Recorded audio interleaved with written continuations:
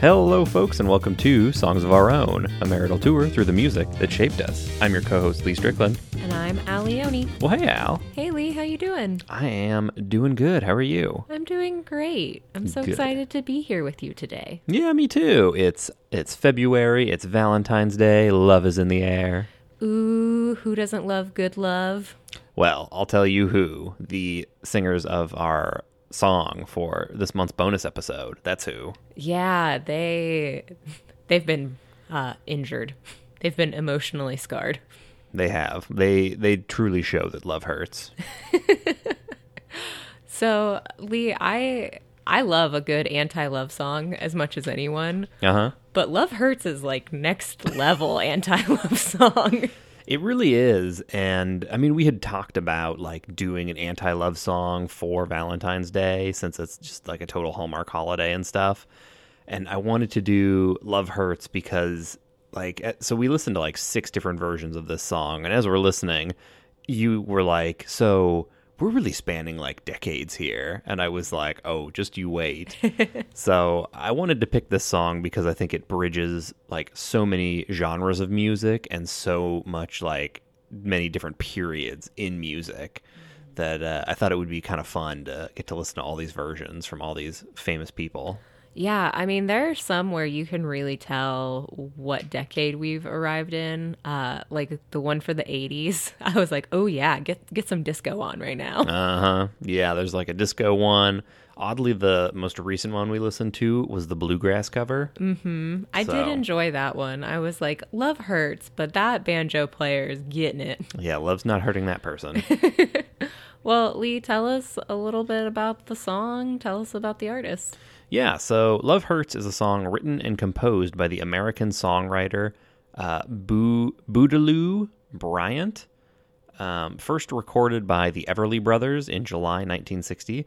The song is most well known from the 1974 international hit version by Scottish hard rock band Nazareth. And They're Scottish? they're Scottish. Whoa. Okay, continue. Yeah. And 1975 top 5 hit in the UK by English singer Jim Capaldi, who had the like disco version. Oh, okay. Yeah. So appearances. So the song was introduced in October of 1960 as an album track on the album A Date with the Everly Brothers, oddly by the Everly Brothers, but was never released as a single, A or B side, by the Everlys. The first hit version of the song is by Roy Orbison, who earned Australian radio play, hitting the top 5 of the country's singles charts in 1961. A recording by Graham Parsons and Emmylou Harris is included on Parsons' posthumously released Grievous Angel album. After Parsons' 1973 death, Harris made the song a staple of her repertoire and has included it in her concert setlists from the 70s to the present day. Harris has since re-recorded the song twice. The most successful recording of the song is again by the Scottish hard rock band Nazareth, who took the song to the U.S. top 10 in 1975 and number 1 in Norway and the Netherlands, also in 1975. In the UK, the most successful version of the song is by former Traffic member Jim Capaldi, who took the song to number 4 in the charts in November of 1975 during an 11-week run. Wow. People were really anti-love at that moment. They were. 1975 was hard. The song was also covered by Cher in, it says in 1975, but I think it's actually in 1991 for her album. Oh, yeah, no, so she did cover it in 1975 for her album Stars, and then re-recorded the song in 1991 for her album Love Hurts. Wow. So we started off with Roy Orbison's version. So again, Roy Orbison covered Love Hurts in 1961 and issued it as a B-side to his Running Scared, to his song Running Scared. While Running Scared was an international hit, the B-side only picked up significant airplay in Australia. Consequently, chart figures from Australia show Running Scared Love Hurts as a double A-side, both sides peaking at number 5. This makes Orbison's recording of Love Hurts the first version to be a hit. Wow. Okay. So that's why we listened to it, because I wanted to show you like the first hit of this song, and it's way different than the later versions. It is. It. So as we were listening to it, I was like, okay, this is a lot slower than the hit that I think of. Like this person, if you think about the stages of breakup sadness, right? They're in the very beginning of like mopey, eating some ice cream, sitting in the dark, not talking to anybody. And I was like, okay, so this will probably be the slowest one. And then we listened to Graham Parsons and Emmylou Harris, and I was like, oh, it can get slower. Okay. It can get even sadder. Yeah, and I love, like, Roy Orbison just has that voice that's instantly recognizable as like, oh, that's Roy Orbison. And every time I hear him, I'm a little like, why aren't you singing Pretty Woman? But yeah, I loved his version being that like slow, like I associate Roy Orbison with like kind of rockabilly and that like start of rock and roll, but this is really different because there's like an orchestra backing him, and I don't know. I really liked this version. I did like, I think probably my favorite was the Graham Parsons Emmylou Harris version. Oh, really? And I love that that's a duet. Mm-hmm. Because like most of these versions are men singing like Love Hurts. But this duet version of Emmylou and Graham singing, like, I think really adds some depth to it. Mm-hmm. Like, oh, like, both of you are feeling the same, like, breakup or, you know, whatever is hurting. So I think that added something. Yeah, I would agree. Like, love, unless it's like unrequited love, it's a two-way street. And so there are going to be multiple voices in there that are feeling that hurt at different points in time, and it's always nice to have like both of those in the same song.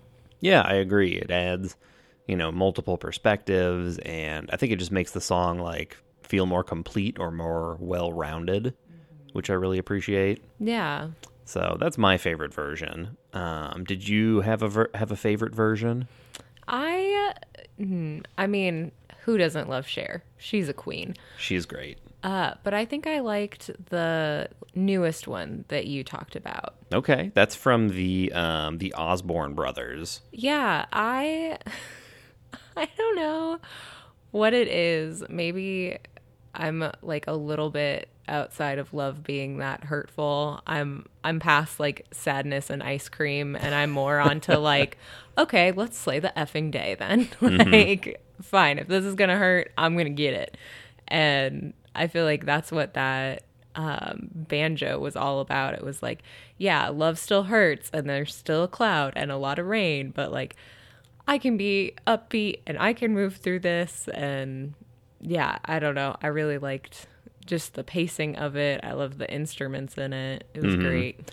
Yeah, I'm always a fan of some good bluegrass, and that version was really fun and like oddly upbeat.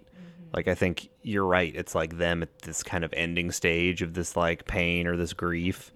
So that version of the song by the Osborne brothers was actually featured in Deadpool 2. Oh, no way. And then the like Deadpool Christmas. Okay. And it's in the part of Deadpool 2, and trigger warning, it's in the part of Deadpool 2 where Deadpool is committing suicide like over and over again because his wife has been killed. Oh, okay. So, yeah. Oh, that's so sad. She was so good. I never saw the first one or the second one or the Christmas one. Yeah, I saw the first one. Anyway, yeah, I don't know. I can see why that one would resonate with a lot of people. And I think the other one that I did enjoy was the like 80s disco.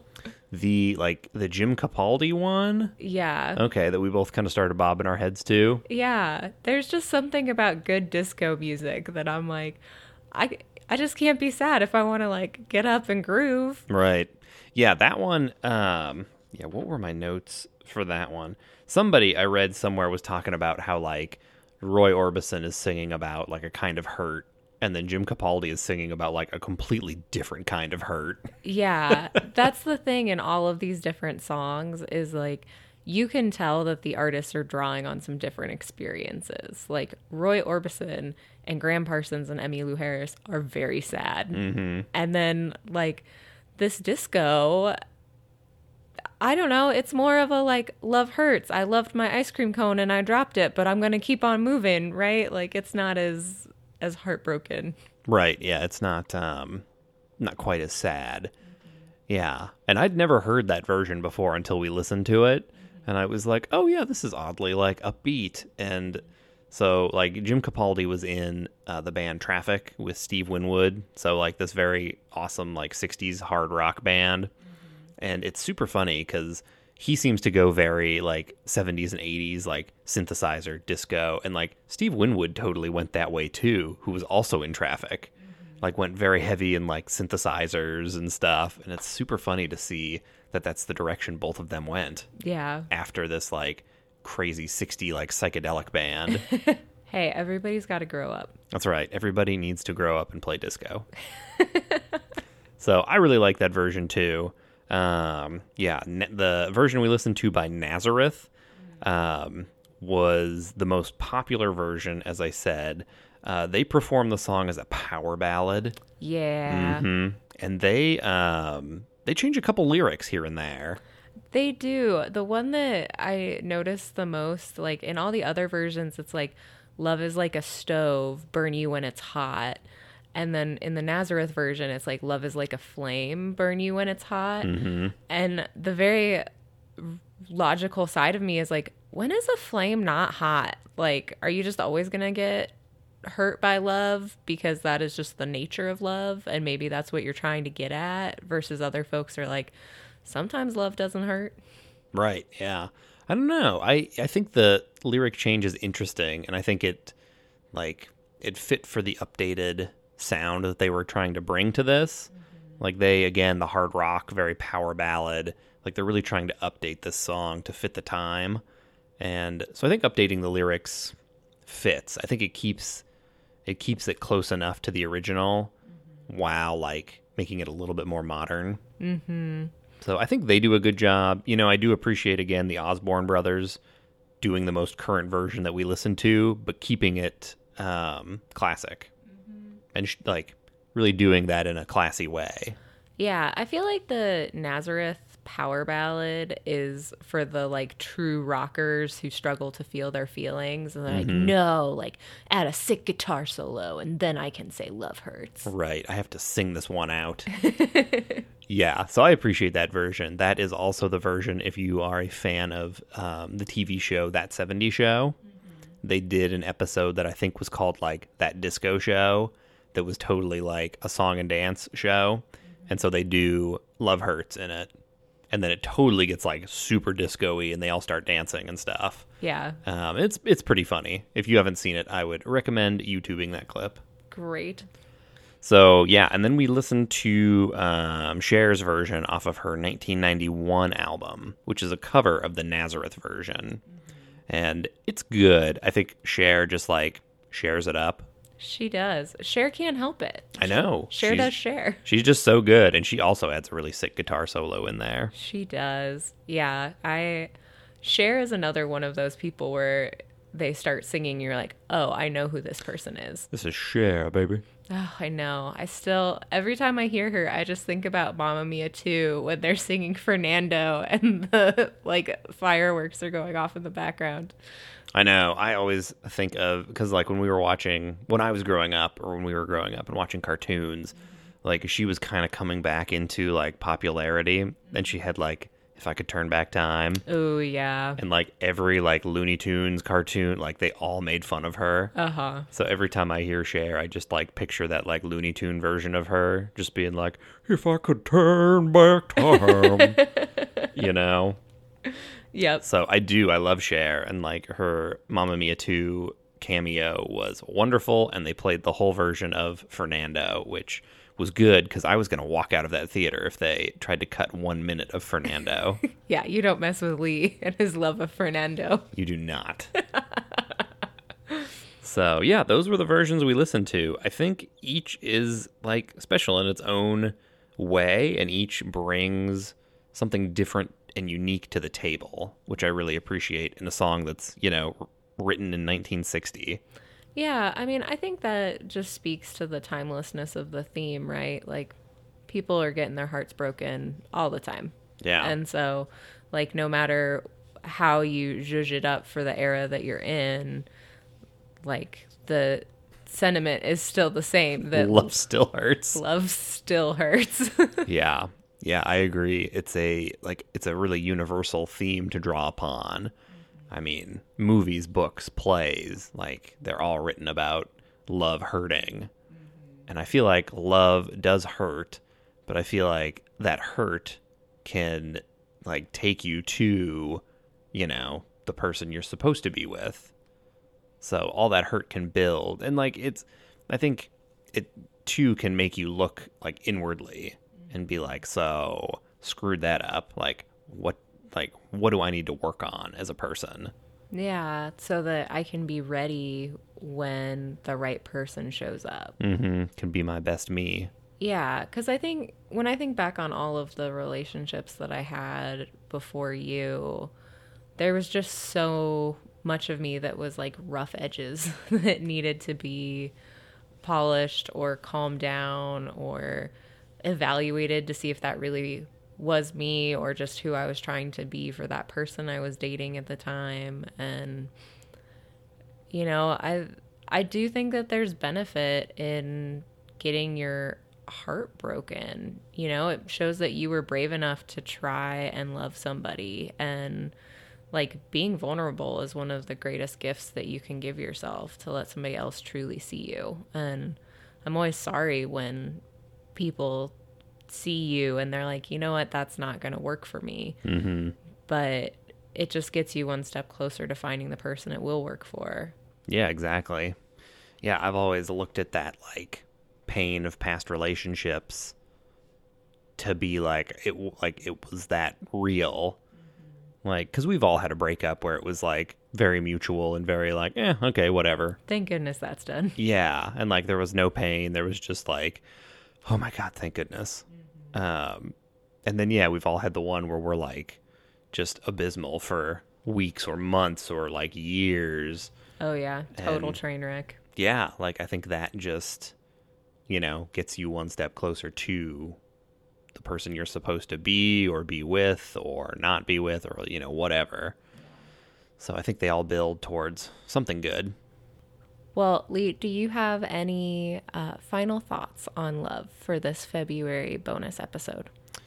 No, I think this was a super kind of fun idea to do around Valentine's Day and stuff. And this will be like a shorter episode. So I hope, folks kind of put it on and like get a laugh out of it and then check out some of these awesome songs and then get on with their, Hallmark holiday. Yeah. Sometimes it's good to look back on your old relationships and laugh and be like, oh God, remember what a train wreck I was? Like, oh yeah. Whew, thank goodness that is over. Yeah, it's super fun to like in hindsight, right? Reminisce about these and be like, I can't believe I thought that was going to work. Oh yeah. Yeah. Amen. Yeah, that's super fun. So yeah, I think this is kind of a cool theme for like Valentine's Day and stuff. And I know we've talked about doing like our top like fuck you songs. So maybe we'll put that in the docket for next Valentine's Day. Oh, that would be lovely. I have some really good ones. I do too. And I'm sure in a year we will come up with even more. Amen. Well, y'all, wherever you are in this month of love, whoever you're celebrating it with, even if it's just you, you are seen and you are valued and you are important. So make sure that you take care of yourself and honor you in this whole crazy world that we're living in. Yeah. And Al, who is our March album? Well, I'm really glad you asked. We had been talking a while ago and we were like, man, we haven't done another like honorary thing since we talked about Bill Withers and John Prine. And then like the next week we found out that Meatloaf had passed away. So in honor of Meatloaf and all of our rock star friends from the 80s who love that kind of music, we are going to cover Meatloaf's Bat Out of Hell. And I think it's number 1. Is that right? Oh, yeah. We're covering the first one. Okay, perfect. Because you told me that there were multiple Bat Out of Hells, which is very inconvenient. Yeah, but it's got, like, each one just has more and more, like, awesome artwork for the album. Well, I'm excited to check that out as we listen to it as well. So, y'all, if you want to listen ahead or check out awesome artwork, Meatloaf, Bat Out of Hell, number 1 or number 2. And until we get to be with you again, this has been Songs of Our Own. Please enjoy your own songs.